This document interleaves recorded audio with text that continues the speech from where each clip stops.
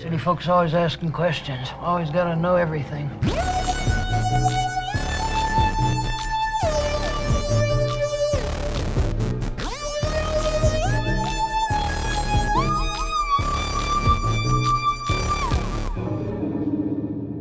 Boo, hello, and welcome to another episode of A Part of Our Scaredage. I am one of your master of ceremonies, Adam Clark, and I am joined, as always, by... Oh, I got nothing. Sarah Chamberlain. There we go. I got nothing that good. I may or may not have stolen that from an episode of Tales from the Crypt. I am so shocked. And I also was like, as soon as you said that, I'm like, wow, I'm surprised they took him over 30 episodes to pull that out. It was technically already taken.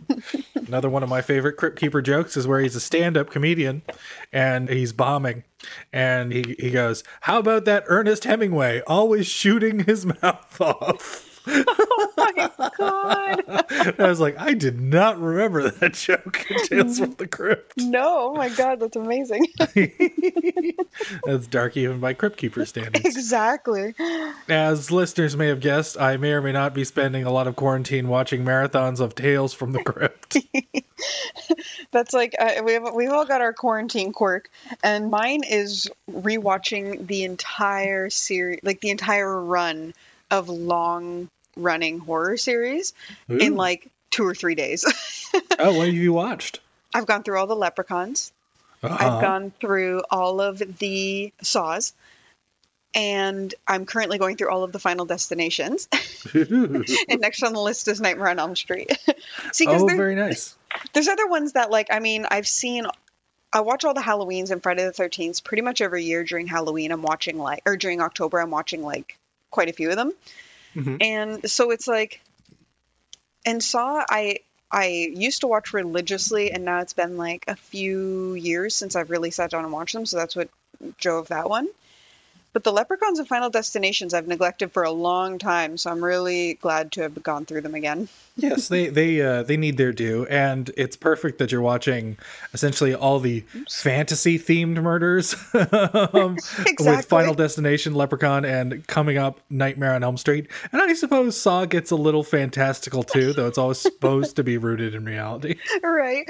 Yeah, no, and that's what's great too, is like...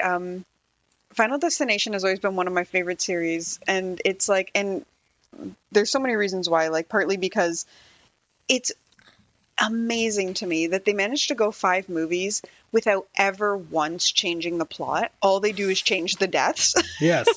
It's literally, and especially watching them within 2 or 3 days, I'm like, oh my God, like every single movie is the big opening where something happened, the premonition. Mm-hmm. Where they spent all their money. Where they spent all their money. And then it goes into all of the people trying to find each other, where the main person is going, we have to stop this next one. Oh, too late. We have to stop this next one. Oh, too late. And that happens for the whole movie until the end in every single one of them. There's 2 in particular of that series that I love. I love the one, and I think it's Final Destination 2, but you'll have to forgive me. When myself and my friend Juanita decided to marathon these movies, I had only seen the first one. Sorry, that buzzing, I don't know if you can hear it, but that's my dryer just letting me know 6 times that it's done. Oh, fair enough. Wow, who needs horror movies when you got a house full of crazy quirks? You're in the Amityville house now. Yep.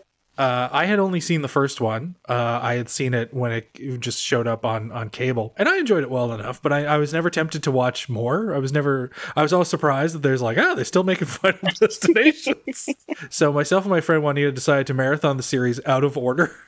Because only a handful of them were on Netflix, and it would take us a little while to download the others. Nice. So we just watched them like in a randomized order. And that probably didn't affect you much. No, there was very little continuity except in one movie where it's very important that you saw the first movie, otherwise the ending doesn't make a whole lot of sense. Yes, I think that's 5th one. Is that the final Destination so far? Yeah, because they finally... Well, number 4 is called The Final Destination, and then number 5 is called Final Destination 5. Yes. Which is great. They're like, oh, wait, we don't know. Just back to the numbers, I guess. Yes. It's trying to tell you, it's like, this is the ultimate Final Destination, but I guess it's not, because we made another one after that. But don't worry about that. If there can be a final Friday of Friday the 13th Part 4, they can make 5 others. While I was into it, while I'm doing it, I'm like looking stuff up too. And I found out a couple interesting things. One is that just in March this year, so a couple months ago, they stopped production of number 6 because of COVID. So it's happening. Oh. Yeah. Now, do you think that the crew members are dying one by one in mysterious ways? It's not a mystery. It's COVID. I'm joking. That's horrible. Cut that out. But apparently... But apparently this one is, well, you know, because what we all love, a reboot. And it's a reimagining even, because it's supposed to be about all first responders and how they react to death. And I'm like, that seems like not a Final Destination movie, but okay, let's see where this goes. But how do you reboot Final Destination? Because they're all disconnected. Exactly. You know, they're essentially all reboots of each other. It's like sort of pointless. And up until number 4 now, I still have to watch number 5. We'll probably watch it tonight. But I just finished 4 last night.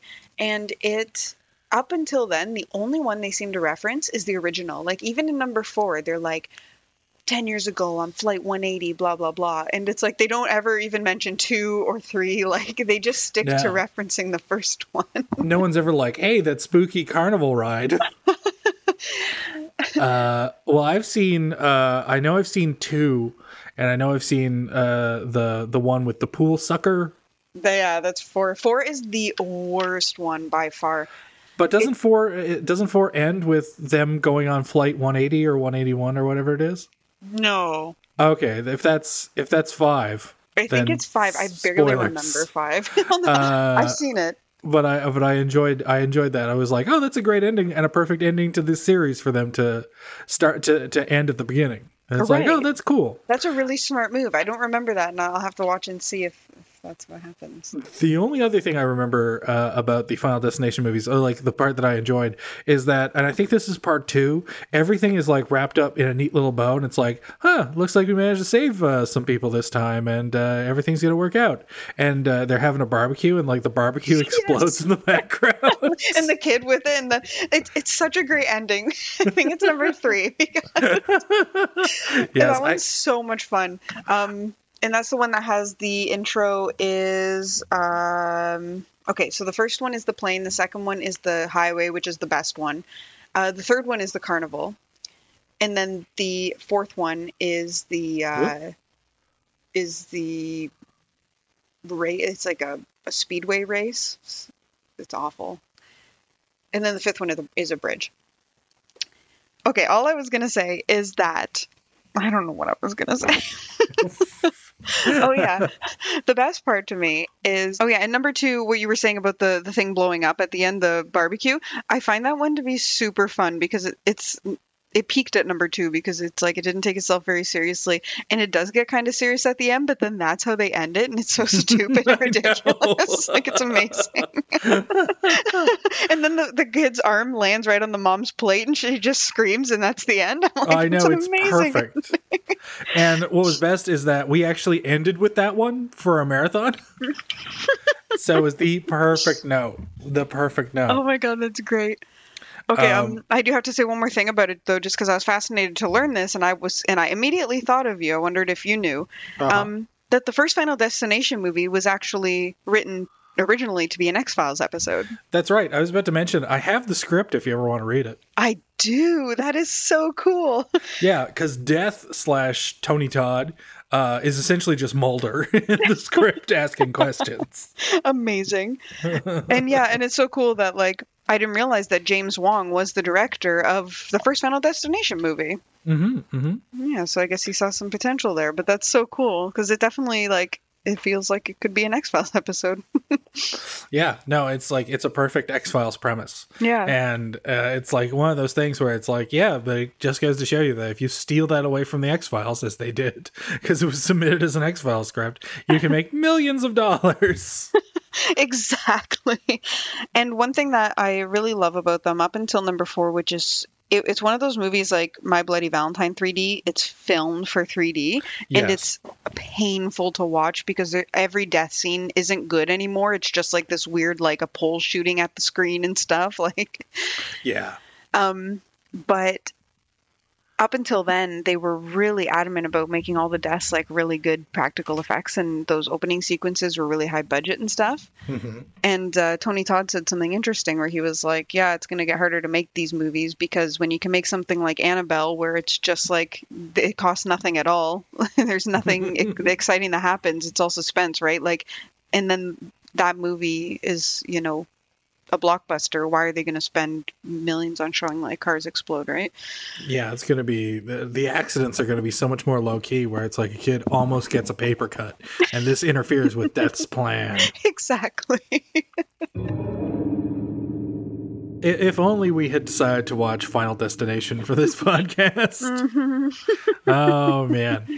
But instead, we watched a movie that was chosen solely because of the poster.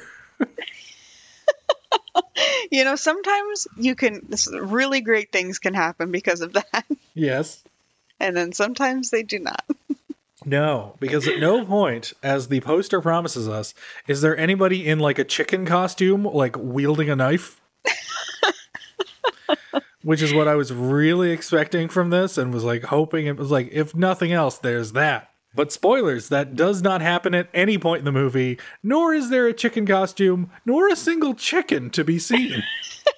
Is there truly not even a single chicken in this movie? No. This would be Gonzo the Muppet's least favorite movie because there are no chickens. Oh, man. Yes. And, like, not only does that part not happen, but nothing happens. I mean, like, the poster should have just been snow. Yeah, if the poster was just an empty house and the tagline was, "You'll never guess what happens here. Less than nothing." then that would have been the most accurate thing. Sometimes nothing is scariest of all. And then it's like...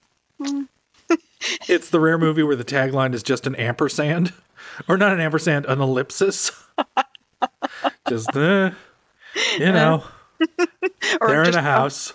Just a question mark? Like, Yeah, the slogan for the movie is, maybe it's a movie. Oh boy. Man. So you can tell how enthusiastic we are about this one right off the bat. Yes. Although you were excited because as this movie opens, there's a text crawl that says, in the Indian legends of North America, there exists a creature called a Windigo, not a Wendigo for some reason. I always thought it was a Wendigo. I think it is. But a Windigo, a ghost who lives on human flesh. Sarah, what do you know? You're my Wendigo-to person for this. What is a Wendigo? That's good. A Wendigo is a very Canadian urban legend, I guess. What do you call them? An urban legend?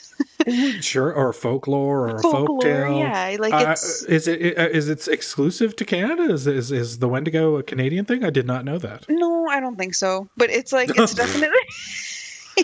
You know, I'm gonna look that up right now because because I've always considered it to be Canadian, but there's a lot of like, it's Aboriginal in origin,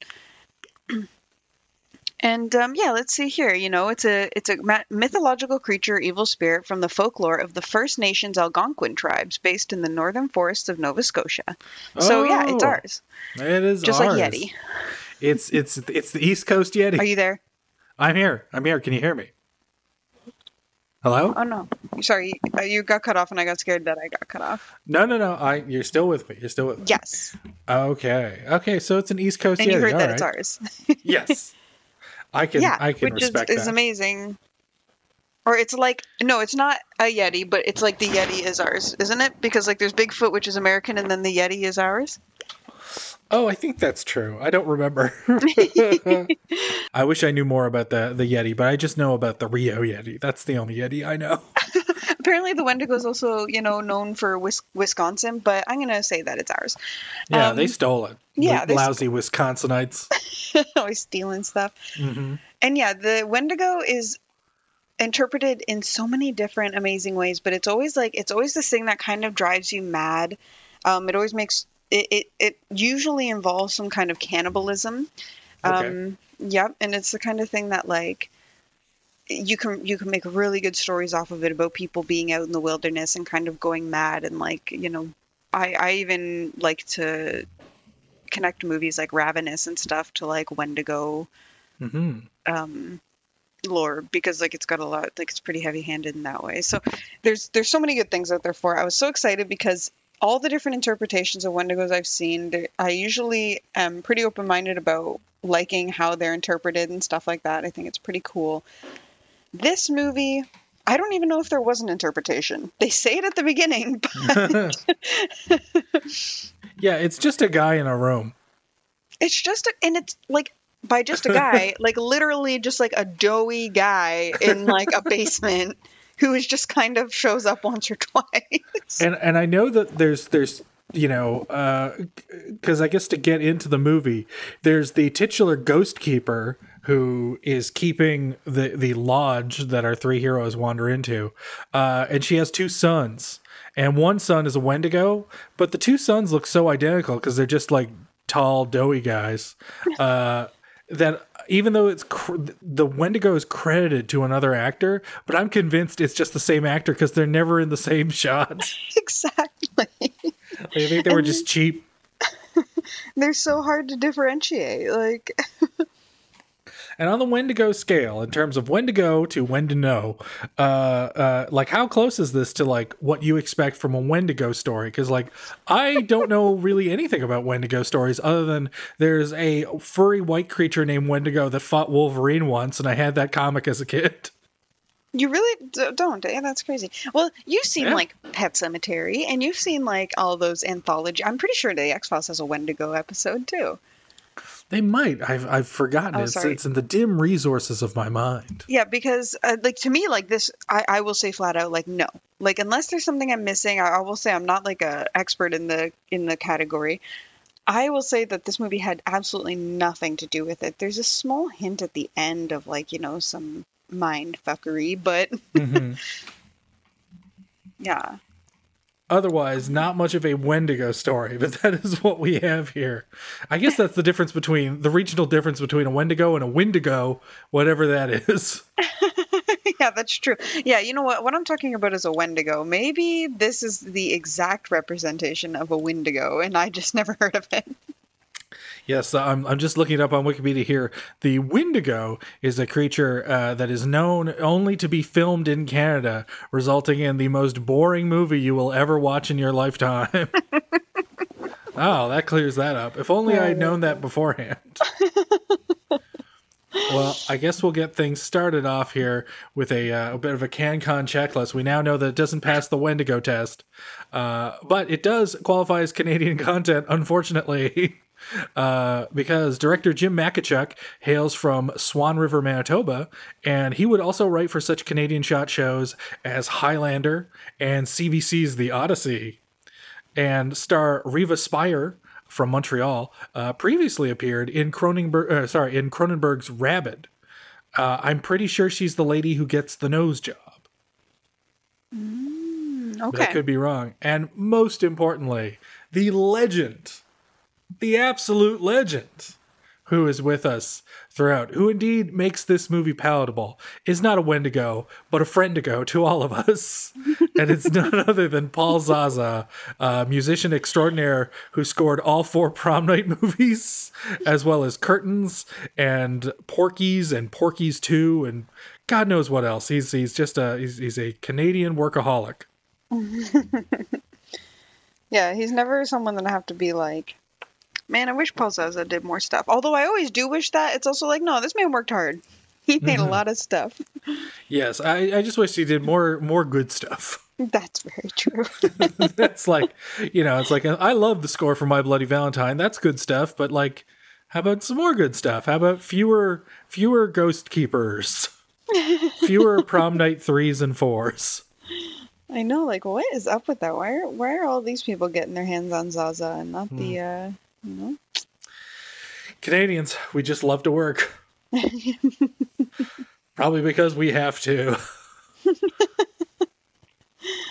But Sarah, that's our CanCon checklist. What happened? What happened in Ghostkeeper? Oh, dear Lord. Oh, my God, Adam, I cannot believe you're tasking me with this right now. Well, this could be the shortest summary ever. Because I guess to reveal something up front is that one of the reasons I was curious to see this movie was a note on either IMDb or Wikipedia or both that said, oh, they ran out of money so they couldn't film the entire script. And I thought that would make the movie really interesting. I was wrong. Because it turns out they clearly had more script, but the way they made the movie 90 minutes is that they just left the camera running and left scenes unedited. So you just have, if you see a character go from one room to the other, you see a character walk from one room to the other. Walk like in a way that no human has walked before. Like they are. Oh, yes, they walk stop, backwards. They look. I mean, I've seen people do that. But no, like they're walking, they stop, they look at something, they stop and like wipe something off the bottom of their shirt. They keep walking. They stop for a minute. Oh yeah, if anybody has an itch on their nose, the filmmakers are here to catch it. It's insane. And it's like, okay, so we went into this with you knowing that. And hey, disclaimer, I love capital L, capital OVE.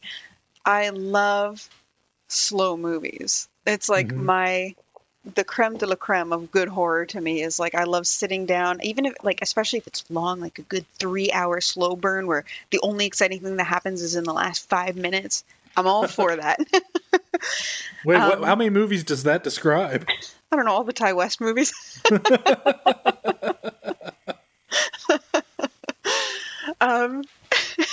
But anyways, if done right, like this, like I think a great like isolation snow movie where they're all like, you know, because it's kind of a Canadian answer to The Shining, but not at all. But they're in a snowy place and they end up in this big building and stuff and they're isolated in there. That can be done right. But this was like, we were like, okay, so they didn't get to finish the whole script. And I'd say within 10 minutes, you can get a sense of that. Yeah. Because again, it's weird because I think that's the I think weird conflict in the movie is that I think what we get is well shot. Like I think the movie actually looks good. It's just that it's not edited. Like it feels like every single bit of film they shot we have. Right, exactly, and that's true. Like it's not badly filmed whatsoever. No, not at all. As in like the quality and stuff, yeah. But it's like, it definitely feels like there was absolutely no concept of editing in this movie whatsoever. Yeah. And this is one of those movies where it's like, if you watch it on your computer and you put your program to play the movie at double speed, you wouldn't miss anything. Like, because most of the movie is like characters walking around and the camera not moving. That's very true. It's really interesting here because I pulled up my notes and it says Ghostkeeper, and then underneath it the first note is color out of space. I'm like, this tells you how interesting the movie was. I was clearly somewhere else. It's like there's just pictures of Nick Cage drawn with hearts around them.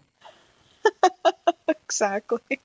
See, my first note is just about our lead characters' names. We have Jenny, who is like our final girl. We have Marty, who is her annoying boyfriend. And we have Chrissy, who's the only note that I have for her is annoying girl. Yeah, see, you know what? I just write them all as like the blonde, the boyfriend, the annoying one, and then I just wait for you to say all their names. Well, you got them. You've got Jenny. She's our dark-haired, troubled lead. It's sort of like a really crappy version of Let's Scare Jessica to Death. We've got like Marty, her eternally unfaithful boyfriend, and we've got Chrissy, the most like the person who you meet at a party and like desperately want to leave the party upon meeting. Exactly. Yeah, let me just check my Audacity. Okay, we're good. Yeah, and that's them the whole time. This is the summary of their personalities. Jenny, who, like you said, a really crappy version of Let's Scare Jessica to Death, that only happens in the last like 10 minutes. Is like she gets this kind of like side of herself that becomes kind of interesting. Mm-hmm. But yeah, so we start the movie with a bunch of snowmobilers heading along like an open plain. They're out celebrating. We learn later that they're supposed to be at a big New Year's party, but they're just out for the day. And it's like, it kind of opens like a even more Canadian version of Rabid, which is already pretty Canadian. We love our I mean, instead of being a bunch of people on a motorcycle on the freeway, it's a bunch of people on snowmobiles. Although there is no fun accident to liven things up. Right, which I was really expecting, because we've got Chrissy on one snowmobile and then Marty and Jenny on the other snowmobile. And Jenny, our final girl, is very cautious, and she's like, guys, it's getting late, it's getting cold, there's a big sign that says don't go this way, let's just go back. and there's a skeleton with his hand pointing backwards trying to let us know that we have to leave. There's a big Grim Reaper that says abandon hope all you who enter here, but they press on. And they only press on because Chrissy is like, come on, guys, let's go, blah, blah, blah. What are you scared? She instantly sets herself up to be like the annoying man stealer girlfriend character. Because Marty's checking her out and he's like, yeah, come on, let's go, baby. And Jenny has to kind of forcibly go along because she's just a passenger on his snowmobile. Is it after or before this that they find I think it's before it, actually, that they're at the like little house. Yeah, they're at the general store first thing. Right. And they just basically, Marty and Chrissy annoy the general storekeeper. Exactly. and Jenny is nice to him, and he gives her some tea or some hot coffee or something. And you think it might be relevant in some way, but it's absolutely not. Like, I thought that guy would play a part later. No, although there is an interesting tie to The Shining. I remember we were watching it that you brought up. That I brought up? Yes. Man, I'm always saying good things. Uh-huh. What was it?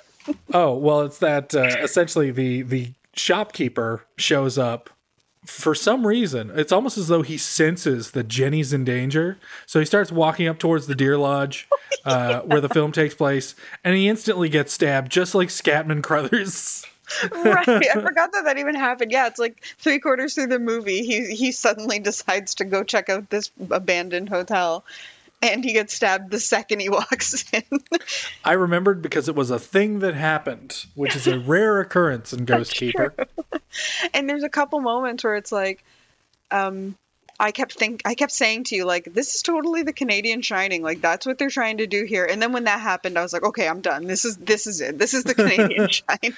It's the best we could do on tax shelter dollars. Yep. Yeah. So they annoy the shopkeep, he gives her some tea or whatever, and then they leave, and then they go on that trip. So they get to this clearing where there's this huge old overlook hotel, this hotel overlooking the snow, and it's abandoned, and Chrissy's snowmobile breaks down or gets stuck in the snow or something, so they can't get out. So they're like, oh, it's getting late, we may as well go into this big abandoned building to hole up for the night. And they go in, they have like kind of this inkling feeling that someone's in there. The heat's on, I believe, but they're like, oh yeah, it's warm in here, but there's no one around. And they just kind of don't bother going and checking. They just go into a room and start hanging out and getting drunk. Yes, I'm playing a game of Never Have I Ever or whatever, where I guess that's the name of the game, Never Have I Ever or whatever. And Chrissy reveals that it's like, I've always wanted to make someone pay for sex. So when I was 16, I got my teacher to feel me up, and I said, if you want more, you're going to have to give me $100. And then he was like, all I have is $40. And then she was like, good enough. I'll take it. And then they had sex 3 times or something, she says. Yeah. I'm like, okay, Again, the offer is $40. just the most obnoxious character. Exactly, because she's saying all this to seduce Marty, and Jenny's right there, like, and then, the two of them are practically waggling tongues at each other at this point. Jenny's just standing there like, guys. So then they go in, and they do a bit of exploring. Like, I think Marty finds a can of peaches, and that's like the only food that he finds. Yeah. But like everything's pristine. It's like the place has been kept up all this time. Yeah, exactly. Oh, and like we didn't really say, but it's like, because it's really going to feel like we're speeding through this story. But the part where we're at right now is about 20 minutes in. Yeah. The whole first 20 minutes was just like, I think there was a solid 15 minutes of snowmobiling. Mm-hmm. That's it was pretty. Very true. It was pretty. I will say that. It was beautifully filmed, but it was very long. And Chrissy's playing the piano. And is it Chrissy she or starts Jenny's playing? singing. Oh God. Oh my God, yes. It's just the 3 of them stuck in a room, and she decides now is the time for me to sing. or he starts singing, and then she's playing the piano and sings. Like, I don't know, it's ridiculous. Well, that's just it. There's a scene where she starts singing by herself, and I remember thinking to myself, it's like, well, at least that's over, and hopefully we'll never be revisited by another song again by her off-key voice. But then Marty starts singing in a later scene, in the scene where she reveals that she's had sex with the teacher, and she joins them, and it just, oh man, they like sing a song with like funny improvised lyrics, and boy does it suck.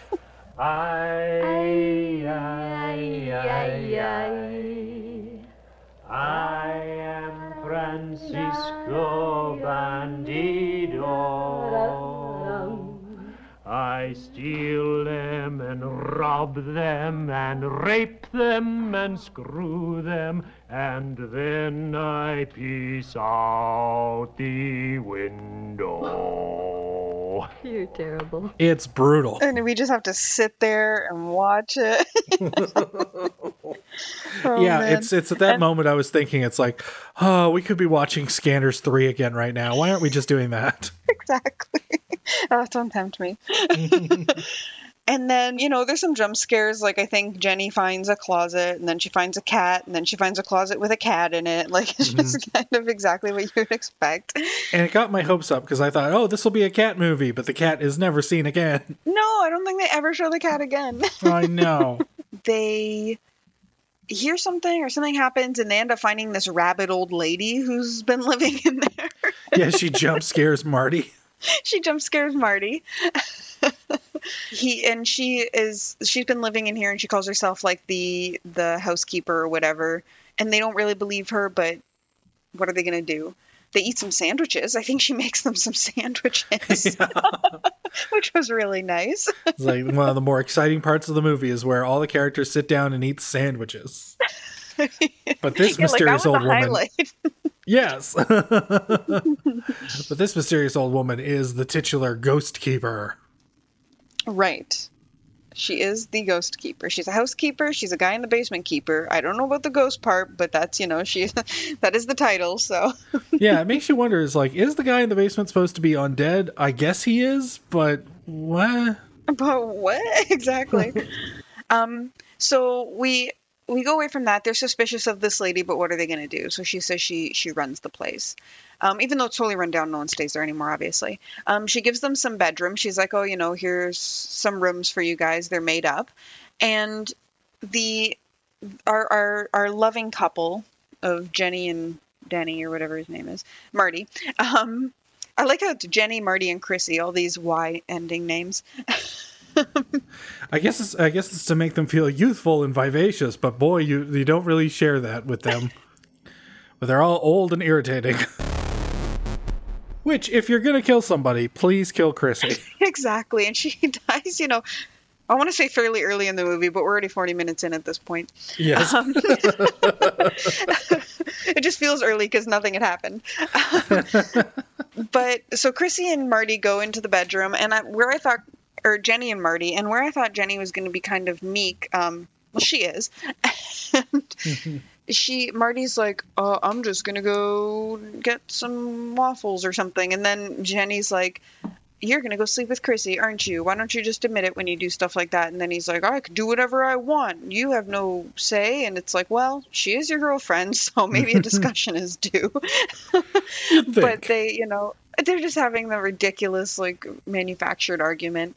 And he leaves the room to go find Chrissy. But at this point, Chrissy has already left her room and is in the bathing room. And she gets moitered. Mm-hmm. She gets dunked and then dragged away. And then just when you think she might make it, she gets her throat slit and is thrown from one brother to an identical brother. The only difference is the one that's like chained up or like stuck in a room is the Wendigo, I guess. Right. And he's is he in the basement at this point? Yes, he's in the basement. I don't think he ever leaves. Yeah, so Chrissy gets killed in her in the bathtub or whatever, and Marty can't find her, so he's like, I guess I'll go back to my girlfriend.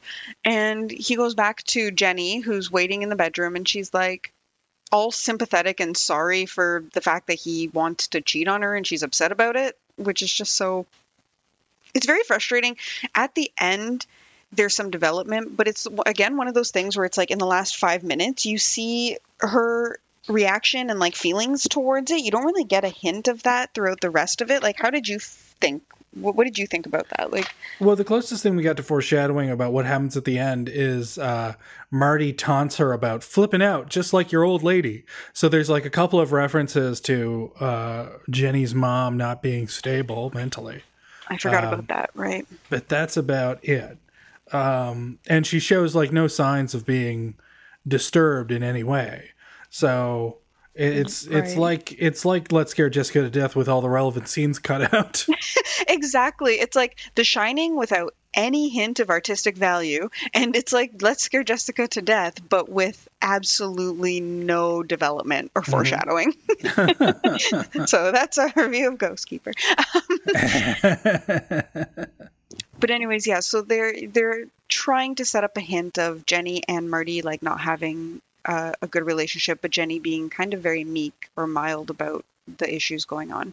So there's a huge snowstorm and they can't leave. That's why they're staying for the night, and it is New Year's, so they're trying to like celebrate or whatever. If only they had boarded that terror train.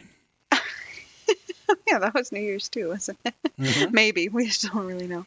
But yeah, so Chrissy gets fed to the ghoul in the basement, and then honestly, really, like, we just lead into a lot of the movie of just them kind of exploring the house. It's the next day. So many shots of hallways, just like walking through hallways, walking through hallways.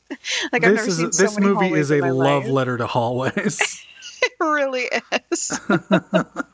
It's like, it could be like a hallway coffee table book where you just like 600 pages of hallways. And then the Marty ends up going outside at one point because he's like, thinking he wants to get out of here. And Chrissy's skidoo is gone, and his skidoo has been sabotaged. Yeah. It's like one of the cords is cut or something, so he realizes he can't start it.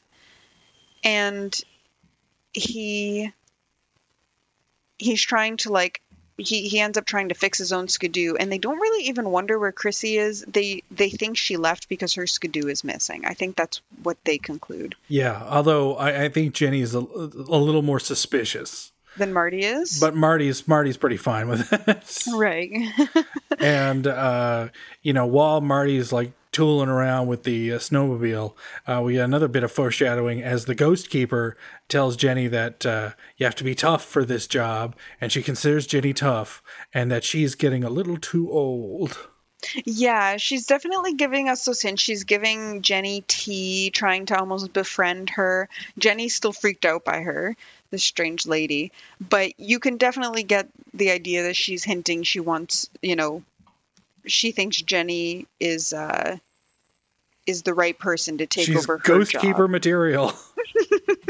If only someone would deem me that worthy. You don't want to be crazy up in a rural place where you're far away from everyone you know. Oh wait, never mind. Wow. Yeah, maybe I have my very own ghosts up here. Well, no, until you visit. So yeah, she's drinking her tea. Buddy's out there trying to get the skidoo working, and then what I remember next happening is that someone starts getting chased around with a chainsaw. yes, because Jenny's been drugged by the tea. And what she finds in there, she finds two things. One is a newspaper headline talking about how people have been mutilated near the hotel. And the other is a big book that's called Indian Legends of Canada.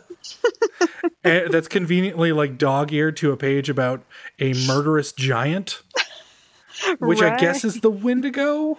Yeah, because Wendigos can be giants, like, for sure. Okay. That's, like, I think the classic Wendigo, when it's not, like, possessing someone or someone isn't being overrun. It's like, it's this huge kind of, like, forest spirit. Yeah. Which we absolutely never see or get a hint of. It's just in that book. No, I mean, unless you have read the Wikipedia entry on Windigos or are a Wendigo scholar, you will not really understand what's going on in this movie. No. Absolutely not. So one of the, I guess it's the other brother or whatever, who while we were watching it, I thought maybe it was the basement guy, but I guess you're saying it isn't. No. He never leaves the basement. So it's the brother with the chainsaw. All right. So the brother has the chainsaw. And who are these guys? Are they like, do they ever say that they're the old lady's children or anything like that? The old lady mentions, the Ghostkeeper mentions that she has a son, and who's around. And we hear her at one point talking to what we assume is the Wendigo. So I think they're both her sons. Or at least one is like in the body of her son, like the Wendigo is, and keeping him alive that way. I don't understand. I confess, I don't know. He starts chasing Jenny around with a chainsaw, which... Why? I don't know, because it seems like the mother wants Jenny to be her replacement. Mm-hmm. So why he's trying to, I don't know, maybe he's just trying to scare her or see if she's got the chops to be tough or something. Like, I don't know. What is happening to Marty at that point? Because he was out in the garage trying to fix it. He hasn't died yet, has he? Or not died, but been attacked. He hasn't been attacked yet, no. Okay, right, because she ends up going to him kind of frantic about what was happening. You're going to have to help me fill this in because I got so lost. No worries. So essentially, Jenny, she's being chased by the chainsaw brother, and she gets all the way up to like this little balcony. And while she's hiding out the balcony, the chainsaw brother starts creeping towards her, but she clocks him unawares with the door, and he falls off very conveniently and impales himself on a fence. Instantly dies. Yes, right. It's impaled. And then Jenny runs over to Marty. Marty's outside tooling around with the snowmobile, and the snowmobile explodes. I guess there was a rigged explosive, but it was like rigged for 20 hours. So the snowmobile explodes. Remember that? How do I not remember the one explosion in the whole movie? And so Jane's like, we don't need a snowmobile. We'll get the shotgun. I found a shotgun while I was snooping around, and I found a Wendigo and everything. But we'll just use that shotgun and we'll get the hell out of here. And then we get a little bit of hope because the shopkeeper, not to be confused with the Ghostkeeper, shows up. And he is inexplicably walking to the deer lodge, shaking his head as if he knows what's going on. Which you think he must, like he's some kind of harbinger or something, but... what happens to him doesn't seem to indicate that that's the case. No, because as soon as he walks into the deer lodge, he's like immediately stabbed by the Ghostkeeper. Geez, not to Willie. Don't worry, old Willie's here to save you. Very much so. So yeah, he chases Jenny around with a chainsaw because she found the Wendigo brother in the freezer. That's what happened. Mm-hmm. Right. So I guess like they don't want her to know, but the mother's also like, no, I need someone to replace me. So yeah, and then when she goes to find Marty outside, he's kind of lost it. Marty goes a little bit cuckoo and then like strips off his clothes and just starts running around the wilderness. Yeah, and then like he starts wandering around the wilderness, and then Jenny kind of starts. That's when Jenny starts to become like come into herself and think that she needs to take charge. So. And then it's the Ghostkeeper who shows up and claims to be her mother and says, "Yes, just come towards me. Put down that shotgun. I'm your real mom." Right, but at that point, yeah, she has her shotgun, so she blows her away. Now you would think that Jenny would be free and would finally be able to leave the Deer Lodge, but killing the Ghostkeeper somehow made her the new Ghostkeeper. Yeah, and it's like they don't tell you if she's possessed, maybe. They don't tell you what about it. Like, is she possessed, or did she gain some kind of knowledge? Because at that point, she goes down to find the quote-unquote Wendigo who's been locked in that basement. And she is like, "Don't worry, I'll look after you now." Yeah. But what if he's just some guy who's been abused by his mom his whole life and like lives in a freezer? We have no insight into what he is. We have no insight like into if Jenny got possessed, or if she just immediately was like, "Well, I guess I'm the person now who has to take care of this freezer person," instead of being like, "I'll call 911, don't worry." Or was this thing supposed to be more psychological? We were getting the sense that Jenny was having a slow, gradual psychotic break. I don't know. They ran out of script to film. I didn't feel that way, because then but then we do get this little hint. She goes and she finds Marty outside. I don't think he's dead at this point. Is he dead at that point? I don't think he's dead. He's just kind of like looking at her, but he's like totally incapacitated. And it's hard to say. He's definitely just sitting there like a slug, and he's outside in the cold, and she doesn't seem to have any reaction whatsoever. So she's very cold at this point. But the thing is, it's like, it could be like, again, we don't know if she's possessed and that's why she has no reaction, or if she's just finally realized like, oh, this guy's a complete a-hole and I don't care that something bad has happened to him. I don't even know if the movie knows. True. Because, yeah, she goes back in and she, sits down in a lounge chair in front of the fireplace, kind of the same way the old lady would. And then I think the old lady is like, "You're the new Ghostkeeper." The end. Well, Sarah, we look to these movies to see if there's any particular standout Canadian moment. We call it a Scaretage moment. What was yours for Ghostkeeper? Oh, we're jumping right into the Scaretage moments, eh? Mm-hmm. You don't want us to sit here and discuss the nuances of Ghostkeeper first? I think we did that. I think by pointing out that there's none, we did it. For me, the Scaretage moment was when... and I wish we could have had a recording of it. When you and I were sitting there waiting to watch our movie, all excited with our popcorn and our drinks, and all of it, and the credits are rolling through over this snowy background, and all of a sudden Paul Zaza's name popped up, which neither of us knew was going to happen, and both of us literally screamed. Like, we both went, "Ah, what?" And there was such pure, unadulterated joy and excitement. An audible cheer was heard throughout both our homes. Exactly. So to me, that was, seeing that he was in this movie and our pure, innocent joy at discovering that was my Scaretage moment. As tempting as it is to use the big book Indian Legends of Canada, mine was the same thing. Was just seeing Paul Zaza and getting so excited by the fact that it's like, hey, if nothing else, Paul Zaza got work. Exactly. That's true, though. The big book of Canadian Legends is pretty great. At least they weren't hiding where they were this time. No, and it's for the best, maybe. I don't know. It's not a very good movie, so it tarnishes Canada's name. Yeah. But, hey, at least it doesn't hide how crappily Canadian it is. That's true. But yeah, so this is a movie that I think definitely, it was very cut and dry. That's a story, a tale as old as time, where it's like Beauty and the Beast. Yep. Where Jenny's the beauty and the Wendigo's the beast. And it's just like, it's your classic story of people end up at a place they don't know. That lady's taking care of she's keeping a spirit at bay, but she can't do it for much longer because she's too old, so she needs to find a replacement. There's some tension leading up to that, but in the end, that's what happens. It's kind of like I suppose, a dark twist ending. It just doesn't play it out very well. No. It's a story that already, to me, is very predictable, and then when you don't have any nuance to it or anything like that, they lost a lot of how they could have pulled that off. Yeah.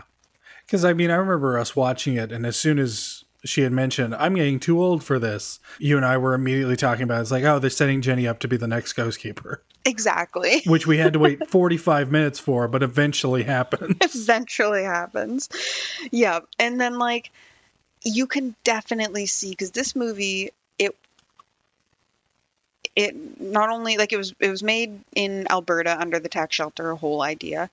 And like you said, it had that bad financial situation, and they didn't, from what I learned about it, it was they lost their budget halfway through, or they used it all up. But you also heard something about the script, right? Oh yeah, I'd heard that they had run out of money one way or another, and they couldn't film roughly half the script. Right, and that's exactly it. When it's you can almost see, I think, where they used the budget. Maybe it's all behind the scenes stuff, I don't know, but there's a lot of these really long, beautiful shots of the outdoors and stuff. Mm-hmm. And there's a chance, and then who knows, maybe they're getting that big house in Banff is it's got to be hard, right? Just taking a whole lodge in Banff to use to film your movie in, I don't know. Yep, that's where the special effects budget went, the house. And who knows, but maybe. But it's yeah, you can definitely see where it ran out, and they just had to fill so much of their movie with long shots that don't, they just had to fill the time. And if they didn't have budget, I guess the way they could do it, there's many ways I think you could pull that off, but they didn't manage to pull it off. They just seemed to stretch it out. Yeah, that's just it. You have something that would make a fun half hour that is watered down to 90 minutes, and it's pretty unsatisfying. Yeah, and the director was saying, they were saying you can pull the plug because you're out of money. And he's like, no way, I'm not pulling the plug, so I'm just going to wing it day by day. We'll do what we want to. And we're just going to create a mood and stuff. That was some quote from him I read. And it's I can see how he was trying to create a mood, but it didn't work. No. Unless that mood was boredom or anticipation for it's are they going to open up all the cabinets? Exactly. Will Chrissy eventually get to the bathroom? That kind of thing. If that's the kind of suspense they're building, then 100% successful. But otherwise, no. It drove us to miss and long for the driving suspense and energy of a movie like Things. Yes. If nothing else, I have a renewed appreciation of Things.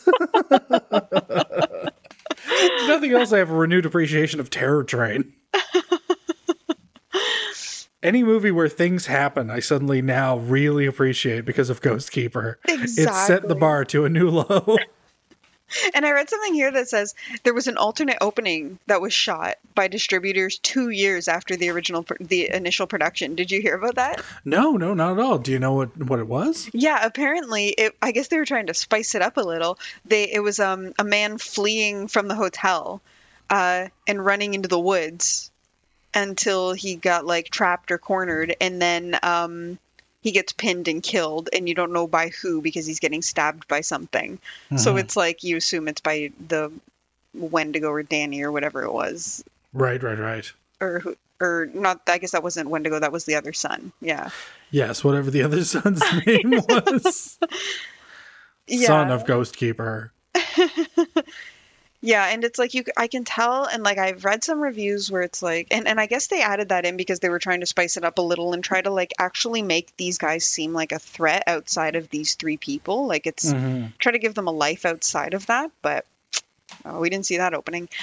And you can see where they were definitely trying to create a sense of claustrophobia and stuff. And I mentioned this when we were watching it because again, The Shining. That's the whole point of it, is you're isolated in a snowy cabin all by yourself with just a couple other people, and you start to, you know, feel really claustrophobic and isolated. And yeah, like I've seen some reviews that kind of are a little more positive that try to say that is in favor of the movie, but I really personally do not think they pulled that off.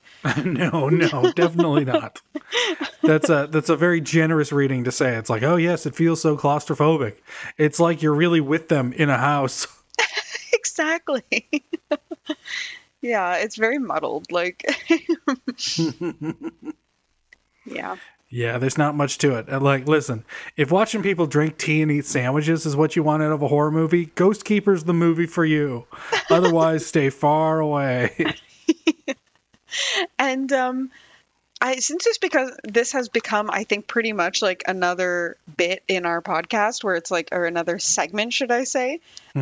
Is this a movie, Adam, that you think deserves to be remade? Well, that's a good question. No, I would say no. If just because, like, you'd have to come up with a completely different idea around it. And it's like, well, then if all you've got is that, it's like, well, based on the movie Ghostkeeper, it's about a Wendigo in a house with a creepy old woman. It's like, you could just take those ideas and put them into an original story.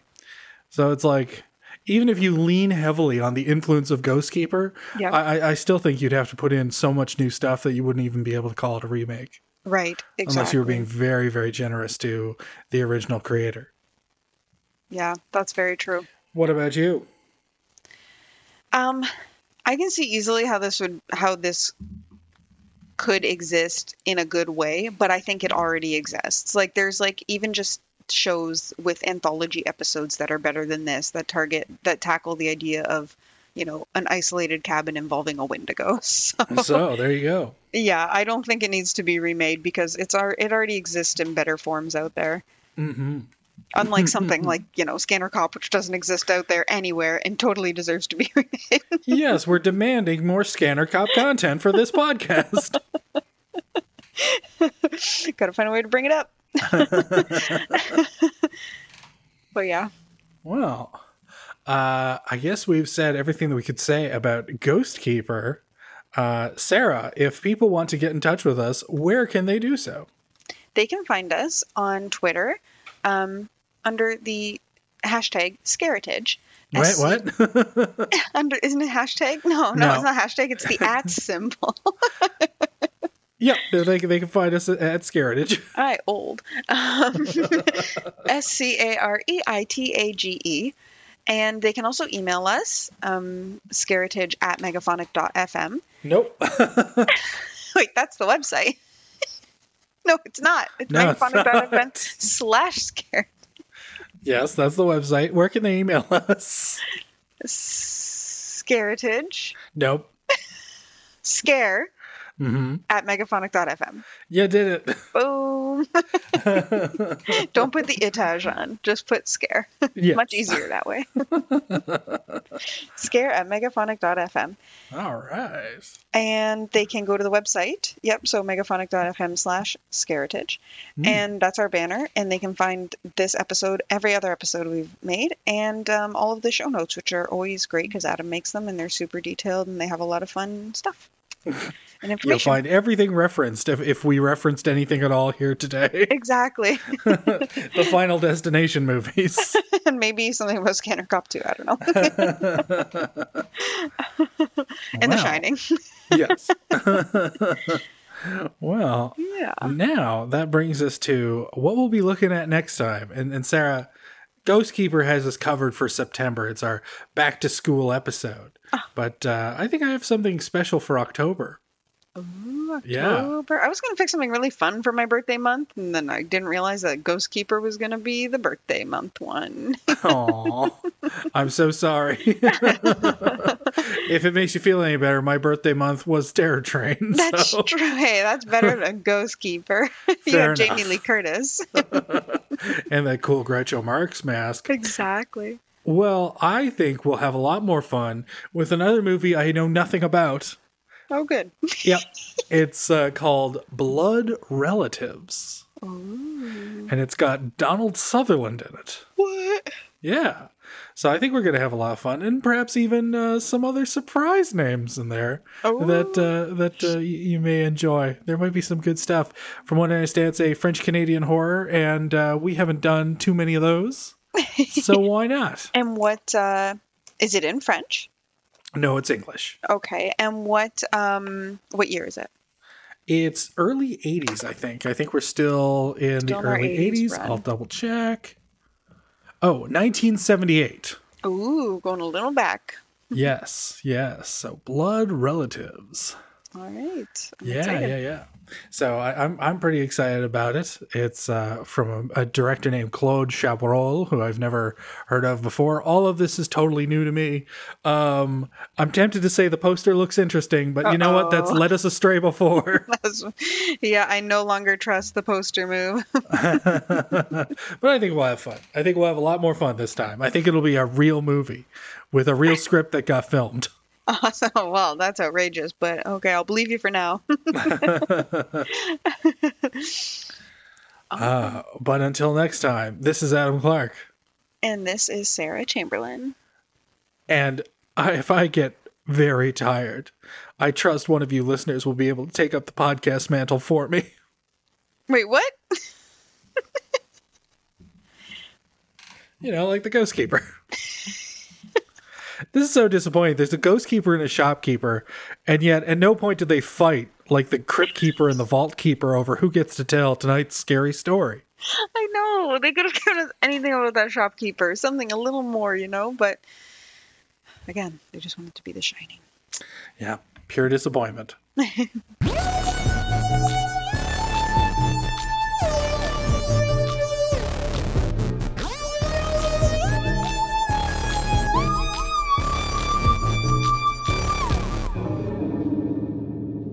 I am back. All right, excellent. I also got up, and so the sound you're hearing is me pouring a glass of Diet Pepsi. Oh, perfect. What, was there more tofu work to do? No, I grabbed a little snack. What have you got? They're weird. They're just these little, they're called fruit and nut nibbles. I'm not sure I trust anything that's called nibbles. It's kind of like a trail mix, but with like dates in it. Okay. I saw possibly the most unappealing name for a snack online, which is that there was, those great veggie sticks? Those potato chips, but they're made out of all sorts of different vegetables. Yep, I love those. I love those too. There's an all pea version of those that are made out of peas. I think I've had those. But they're called Peetos? Oh. Like Cheetos, but peas? I definitely have not seen that. Oh, the worst. Peetos. That's awful. Okay, this is like cat owner humor that you might not appreciate. Okay. The way when people have stupid baby humor, I'm just like, ugh, cringe. But my last cat, Sid, he was a chonky boy. Yeah. And he sometimes, when he peed in the litter box, he would get a little bit of pee on himself. Aww. And oops, hello? Yeah.